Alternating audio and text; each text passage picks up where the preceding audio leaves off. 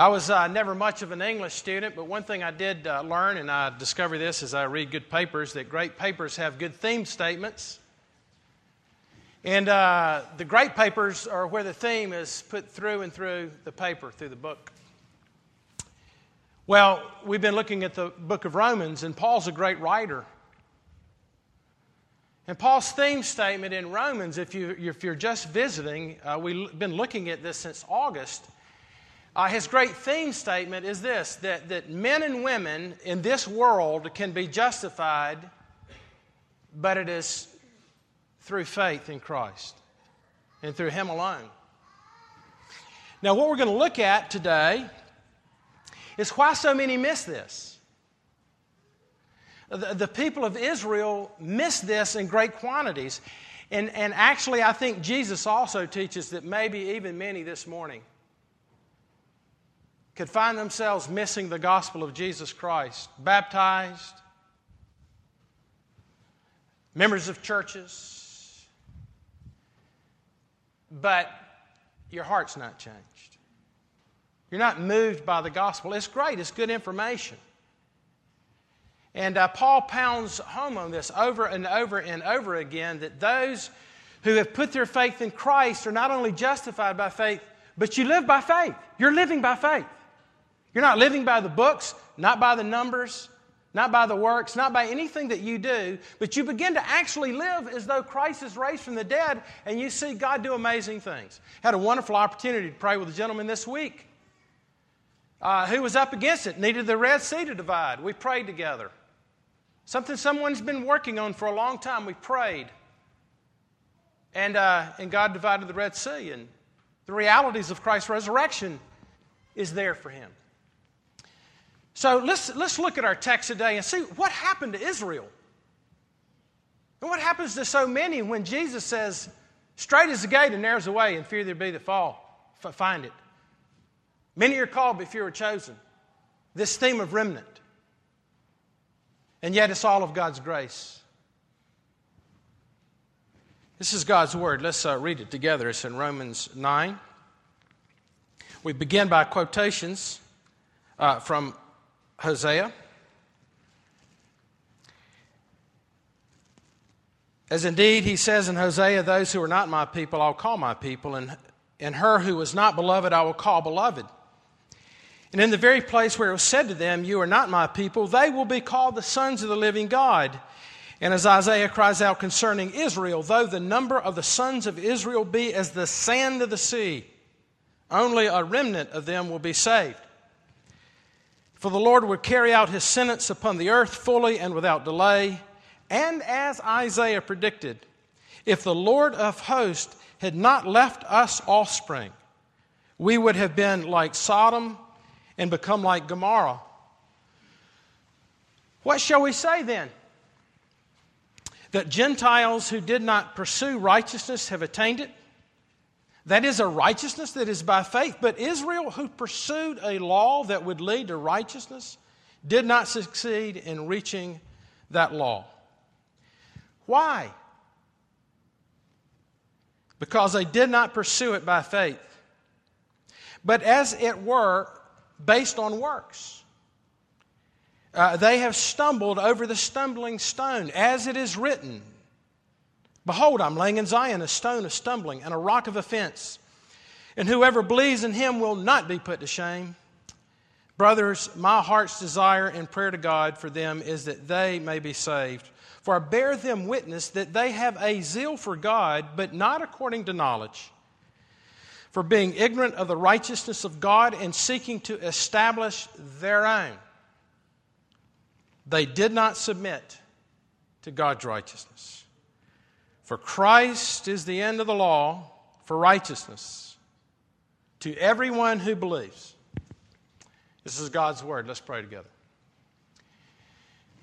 Father, we pray this morning for the work of your Spirit. I pray that every man, woman, and child here would come to understand the beloved gospel that's found in Jesus, and is only for those who cast themselves completely holy, broken upon the person and work of Christ. So, Lord, we pray that you would convert men and women this morning, maybe those who are members of the church, or, Father, those who are here today who are seeking, who have never been baptized, who are wondering what their condition is. Lord, would you make the gospel clear to them today that they might know the life that is in Jesus. And we ask these things in your name and for your sake. Amen. Sir, you've heard the saying that there are people who climb the ladder of success only to discover they leaned it up against the wrong wall. A lot of truth to that. My father was a great man. Loved my father. He loved me. But my father was a man of this world, as it were. He was a very successful man. Successful in the insurance business. He worked hard. He provided for his 6 boys. He loved his wife. But right before he died, a couple of months before he died, maybe 6 weeks, I went to see him for one of the last times.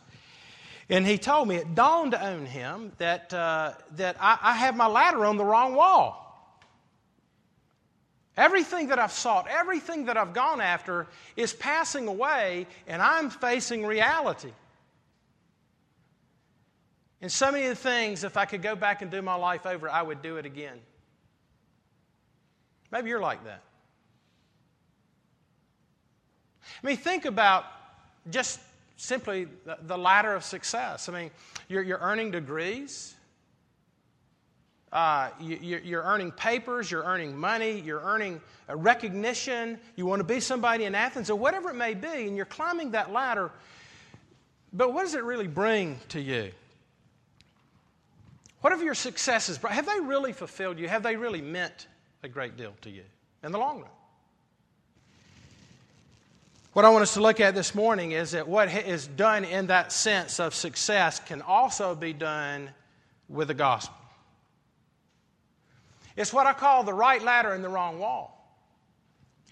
The right ladder is the ladder of God's revelation of who He is, who we are, fall, redemption, resurrection, and a world to come that will be from everlasting to everlasting, and everybody is headed either for that world or everlasting damnation. It can't be any more clear than that, any more blunt than that. But what we can do, left to ourselves, is take that ladder of God's revelation left in our own hands and we stick it against the wall of works and self-righteousness. And God is the one who takes His Word, His revelation, and He sticks it upon the wall of mercy and grace that is found in Jesus Christ. Let me tell you how we do this. Proverbs is a great book. You ever read Proverbs? I'll read 2 or 3 chapters and you'll want to crawl up underneath the table. But I believe we should live by the Proverbs. Don't y'all think we should do that? You know, if you ladies really want to know how to be a godly woman, Proverbs 31, that's beautiful. You guys want to marry the right girl, go read Proverbs 31. But all the Proverbs are wonderful Proverbs, but the fact of the matter is we don't live up to them. And any woman who understands anything about sinful nature would go, well, that's a great ideal that's there. But you see, Proverbs 31 is ultimately about Jesus. He is the Proverbs. And He, on our behalf, has came and He lived these Proverbs that we don't live. And He has substituted for us. Now, let me tell you, here's the wonderful thing, the power of the gospel. The power of the gospel that Paul has been saying is unlike any other religion. Every religion is all about performance. We've talked about this over and over and over again. This whole life is about resumes, isn't it? We have a lot of doctors in here. And people with doctorates, getting doctorates, accomplished people. And what those resumes do is they open doors for you. If you own a business, the first thing you're going to do is look at a resume. John Larson came here. We looked at a resume. Said, well, he's got a seminary degree. And then he knows Rob Edwards, who's a good friend of ours, and so on and so forth. But we're looking at his resume, and that opened the door. Well, let me tell you what. There is no resume that will open the door for you to enter into the presence of God. There's nothing you can do. There's no performance that you can perform to enter into His presence. And so the power of the gospel is, let me tell you who it's for this morning. It is for you sinners. It is not for anybody here who's wanting to meet God halfway. We said last week, through the mercy of God, that salvation and mercy and grace is monergistic. It's one-handed, not two-handed. God must have mercy. But let me tell you, He has mercy on. He has mercy on those who are sinners. Those who say, Lord, I have nothing to bring. Now, if you're coming in here today and you're not a Christian and you think, well, I've really screwed my life up. I've messed my life up so bad. I've wounded people. I've hurt people. I've had an abortion. I've been part of an abortion. Or whatever it is. Let me tell you this. Christ is for you.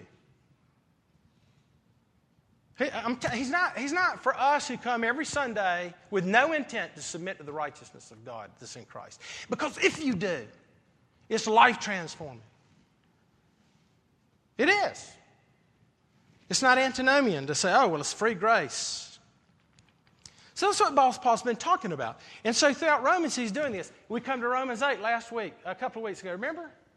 And Paul's conclusion about the gospel is, if you are in Christ and He is your hope, nothing will separate you from the love of Christ. Nothing, not even your unbelief. Not your sin, nothing. But then the question arises, to put us in the context of what we're going to look at in the time that we have together, is, well, okay, well, what about the Jews? What about God's people? It's a legitimate question. And it's a question for two reasons. One is, well, is God able?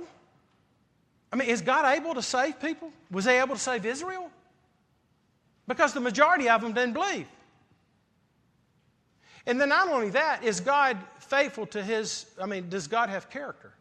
And Paul's answer to that is in Romans chapter 6, 9-6. Remember we looked at that? You got to see this in context now. He says, no. Not all of Israel was Israel. Not those who are circumcised of the heart, the flesh, he says in Romans 2, but those who've been circumcised of heart by the Holy Spirit. And so he goes on to say that we've been looking at, but you see, God's always had an elect. Let me say that again. God has always had an elect. God is able to save. It's not two-handed. It is one-handed. And God is saving a remnant by sheer grace. And then he tells us why in verse 16. In verse 14 he says, what shall we say then? Is God unjust? No, not at all. For he says to Moses, I will have mercy on whom I will have mercy, and I will have compassion on whom I will have compassion. Notice what he says in verse 16. Now listen to this. It does not therefore depend on human will or desire or effort, but on God's mercy. It's through faith in Christ. It is through faith in what He has done and what He has accomplished. This morning our text is now going to talk about human responsibility. And we talked about God's sovereignty. Now, can we all agree that God's not God if He's not absolutely sovereign?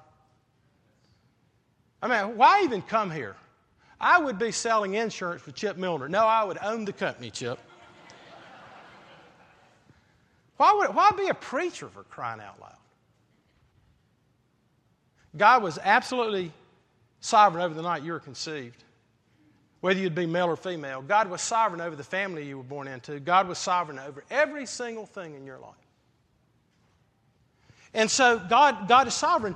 But at the same time, we talked about an antinomy last week. You got the truth of God's sovereignty, but we're not robots because there's human responsibility. And you're responsible. And some of you, you're hyper-Calvinist. You say, well, I guess if God kind of zaps me, I'll start reading my Bible. I'll start sharing my faith when God gets serious with me. Oh, my friend. That is a sign of God removing Himself from you. God pursues those who pursue Him. But let me tell you, left to yourself, we will see what happens. And what happens, left to themselves, we miss it. We take the ladder of God's revelation of who He is, and we stick it against the wall of works and self-righteousness. Notice what he says as he quotes these verses. He says, if Israel had been left to themselves and God had not preserved a remnant, then they would have become like Sodom and Gomorrah. You see, you understand what he's saying? Okay, if God doesn't take the ladder back out of our hands, if God is not at work saving a remnant, every time we will put our ladder against the wall of works and self-righteousness, and the gospel would be completely expunged from this world. But you see, we are responsible. And what are we responsible to do? We are responsible to believe the gospel of Jesus Christ. Now, here's basically what I want to say this morning. I only have 2 points, really 2 questions. And here's what I want us to look at this morning. We can think that we're dead right and be dead wrong. That's it. You think you can be dead right and you're dead wrong. How about this? Is it possible that you could think you're a Christian and be deceived? You think you're right, I'm good, I believe all these right things, but you understand, when it gets right down to it, if God lets you be deceived, then you're getting what you deserve. But you're not that interested in God. But you see, God's mercy that comes, if you cast yourself upon His mercy, then there's this thing that begins to happen because He's already called you to Himself. I don't know how else to explain this. But friends, it's important to understand what you believe, whether you're sincere or not. Because if you go to a doctor, you're not going to go to a doctor who says, you know, I sincerely think this is the problem, and I sincerely believe that I can operate on you and probably be successful. No, you're going to go to a doctor who goes, I know exactly what's wrong with you because I understand it all and I know exactly how to operate on you. Which one are you going to go to? And so it's very important that we're precise, and you need to be precise, when it comes to understanding the gospel, so that you're not deceived. And listen, I'm telling you, I got to say this. Right now, this moment, you want to know Jesus Christ, whosoever will may come. You say, you're right. I don't even need to hear any more of the sermon. I've been so deceived. My heart's so hardened. God, would you have mercy upon me, a sinner? And I'll tell you, be saved. You know why? Because God is revealing that to you. You don't go, well, one of these days when I decide I'll come around, I'll come around. No, if you don't want to spend time with God, if you don't want to pray, if you don't want to be with other people who are Christians, if you don't want to do the work of the kingdom, then why in the world would you think you're a believer? Why would you think that? Because you see, there's massive amounts of people, but a remnant is saved. And so here's the 2 things that Paul raises, the questions that are here. And the first is this. Paul explains why they missed the gospel. That's the first thing. And then he spells out, again, one more time, in plain language, what the gospel is. First off, Paul explains why they missed the gospel revealed in the Old Testament. Notice what he says in verse 30. Look at your bulletin and read the Word of God as Paul explains why so many Jews, not all Jews, but why so many of the Jewish people miss the gospel. What shall we say? That the Gentiles who did not pursue righteousness have obtained it. A righteousness that is by faith, but the people of Israel who pursued the law as a way of righteousness have not attained their goal. Why not? Because they pursued it not by faith, but as it were by what? What does it say, that last word say? Works. They didn't pursue the gospel revealed in the Old Testament by faith. They took the ladder of God's revelation, pointing to Christ, and they took it in their own hands and they stuck it against the wall of works righteousness.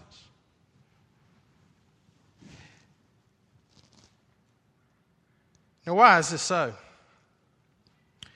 Well, I think what happens to covenant people is what happened to the Jews. We're sons of Abraham. We've been circumcised. We do Passover. Now, God, what else is it we're supposed to do? And so they look at all the forms and all the outward things, and they begin to think those things in of themselves are God's favor, rather than what those things point to. Now, if you read Deuteronomy chapter 9, and I've quoted it so many times, Moses is getting ready to tell the children of Israel, you're going to go in, you're going to take this land over here, the promised land. But he tells them in Deuteronomy 9, for sake of time I won't read it, go read Deuteronomy 9. And he says, I am not sending you in there and blessing you because you're a wonderful people, but because I am going to bring judgment against those people. And you will be the vehicle, though you are a stiff-necked and rebellious people. Again, look, you say, well, then who are the remnant in Israel? Well, we've got people like King David, right? Would y'all say he's the remnant? He understood the law of God.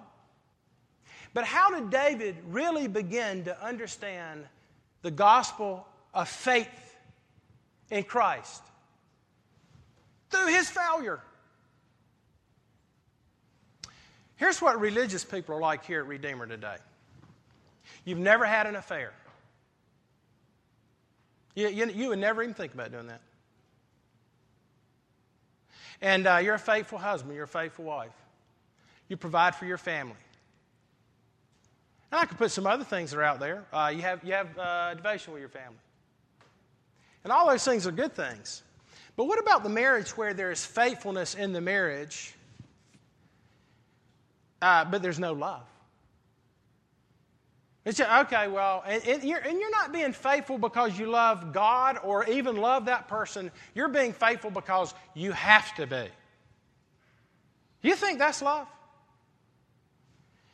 And so, but here David, wonderful guy until 2 Samuel chapter 10, and then he screws it up. And David sins greatly, and he has an affair, and he has a man killed. And he's ruined his life, and not only that, he hardens his heart. But you see, God chose David, so what did God do? He sent Nathan the prophet. And he puts his finger on David. God puts his finger on David, and immediately David is broken. And he writes Psalm 51. And he understands God in a way that he had never understood him before, the God of grace. Now, let me ask you this. Is God okay with passing by self-righteous people who never have had an affair? And not only save an adulterer, but a serial adulterer. You see, this is the scandal. Those who did not seek, obtain. And those who sought, don't obtain. And he tells them why they don't obtain. He says, because you took the ladder of my revelation and took it off the wall of grace and mercy to all who are sinners this morning, and you've put it on this wall of works righteousness. And I'm going to tell you, that's every religion in this world, and it is most of Christendom. It is two-handed grace in Christianity. That God does this, but you must do this. And this is why he quotes Isaiah. He quotes Isaiah 14, he quotes Isaiah 8, and then he quotes Isaiah 38. And they're all about the stone that they missed. And those who miss a stone are those who are looking up, because the stone is the cornerstone. I'm fine, I'm good. But those who stumble upon that stone are those who can't even lift their heads up because of their own sin. And they find that rock who is Christ. Is that good news to you who are sinners? It's not for the self-righteous. It's for sinners. Psalm 40 speaks of this stone when he says, God has taken me out of a muck and miry and slimy pit. That's you. And He has set my feet upon a steadfast rock. That is Christ. And the sign of that is He says, and He has put a new song in my heart. Are you singing? You know the lyrics of the gospel, but do you know the music? Have you heard the music? Only sinners. Only sinners. The self-righteous will not obtain it. And the scandal is the Gentiles who would not believe, who didn't even care. God reaches down and He converts. So that's why Paul explains why they missed it. Does that make sense? Because listen, think about it as a Christian for a moment. And I've been a Christian a long time. If you're left to yourself, do you not start taking that ladder and start putting it on that wall? Well, you know, I spent some time, I read my Bible this year. I tithe. I was kind of nice to my wife this week. So I can't wait till next week. But what if God wants to bless you, and the scandal is He's going to bless you next week, though you really screwed it up last week? Because you see, Christ has done the work. And you're united to Him in all His righteousness. He's at the top of the ladder on the wall of grace, and He's at the bottom of the ladder. And not only is He calling you up to Himself in union with Him, but He's on the bottom of the ladder, pushing you up that ladder. This other ladder here, it has weights on it. It's called the law. And self-righteousness. And God knows that churches are never fellowshipped around that.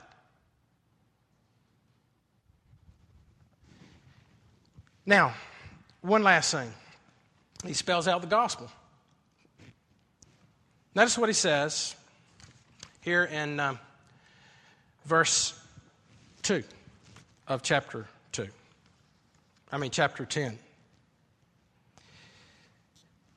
For I can testify about them that they're zealous for God, the Jews, but their zeal is not based on knowledge, since they did not know the righteousness of God and sought to establish their own. They did not submit to God's righteousness. Now listen, Christ is the culmination of the law, so that there may be righteousness for everyone who believes. A couple things he says about this. Number one, it's not about zeal. Didn't he say that? They were zealous. And by the way, zeal's not a bad thing. I have one of my nephews I was talking to several years ago. He didn't grow up in a Christian family as such, and I was kind of asking him at Christmas dinner what he believed. And he said, well, I guess I'm an agnostic. And of course, I'm close to him. And so I said, well, that is a lazy man's religion. Like if you're an agnostic, you say, well, I don't know, maybe so, maybe not. At least I'm giving God some credit. He might be there. And you go, what time's the ball game? No sacrifice, no fasting. Hindus, Muslims.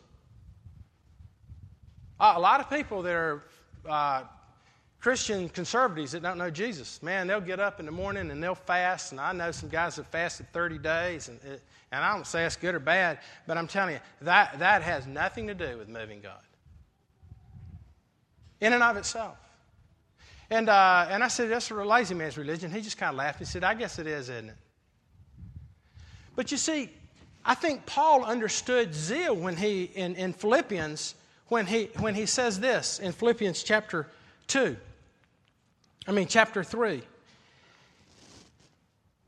He says that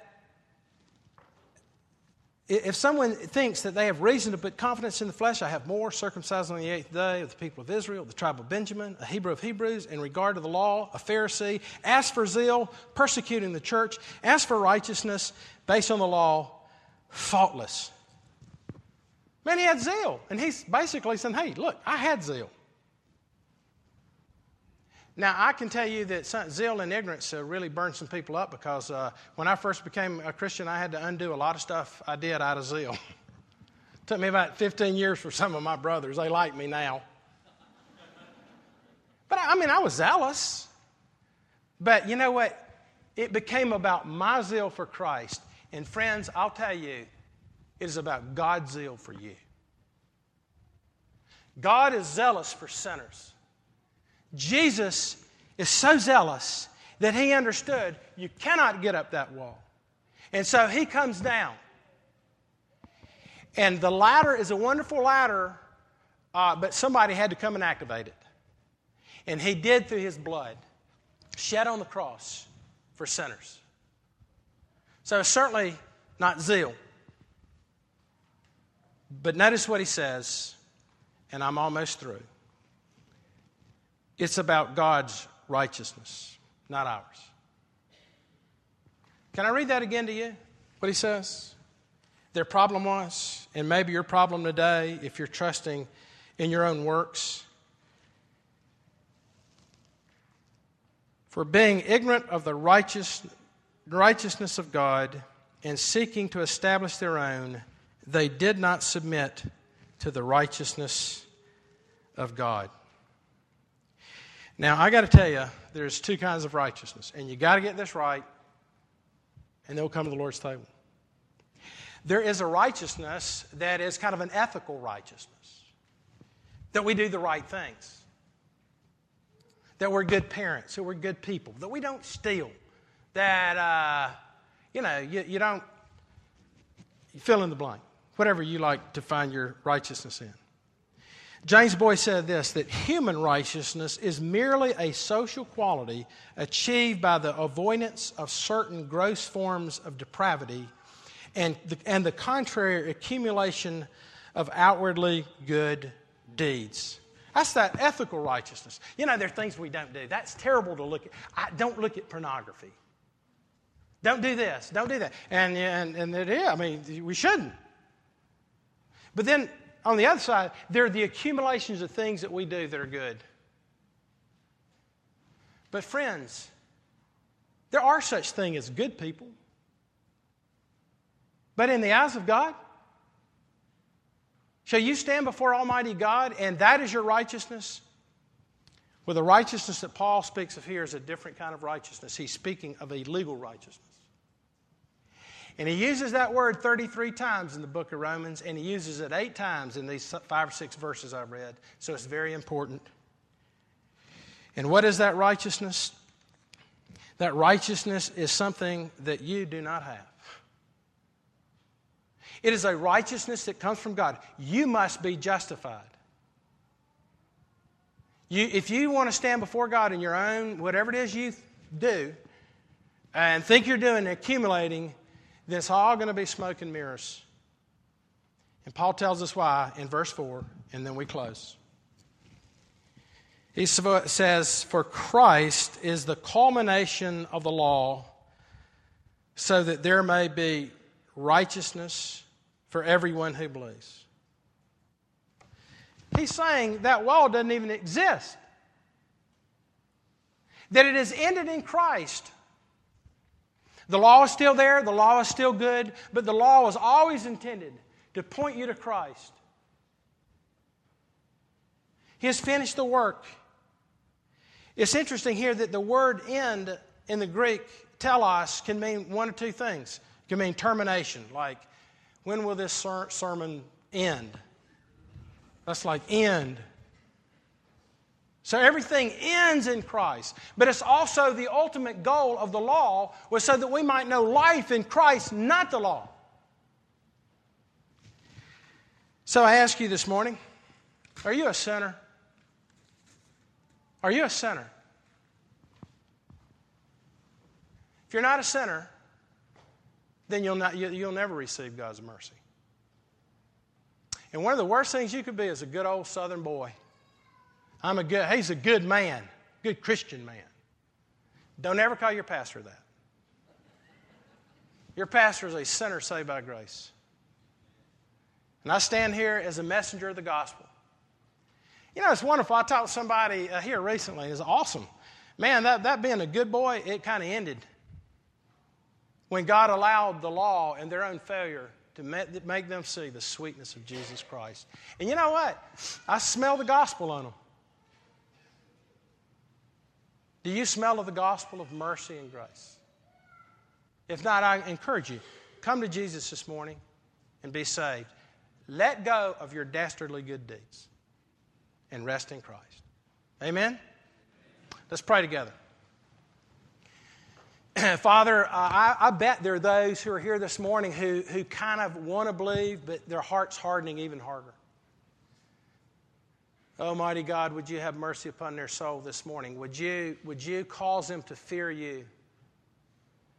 For those who think they can put this off for a little while longer, Lord, today is the day of salvation, where they repent of their sins, and above all the sins of self-righteousness, and flee to Christ and find mercy in Him.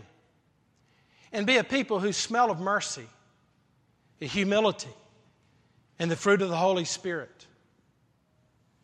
And Father, for those who are here today and they're so broken, they've messed up their lives. Maybe they did this week. Maybe you brought them here today because they thought that there was no hope. So Lord, if they see hope in Jesus this morning, would they cast themselves upon you? And Father, for all of us, might we understand that it's only by your mercy, that we're saved. So God, would you have mercy on every single soul in this room? And ask it in your name. Amen.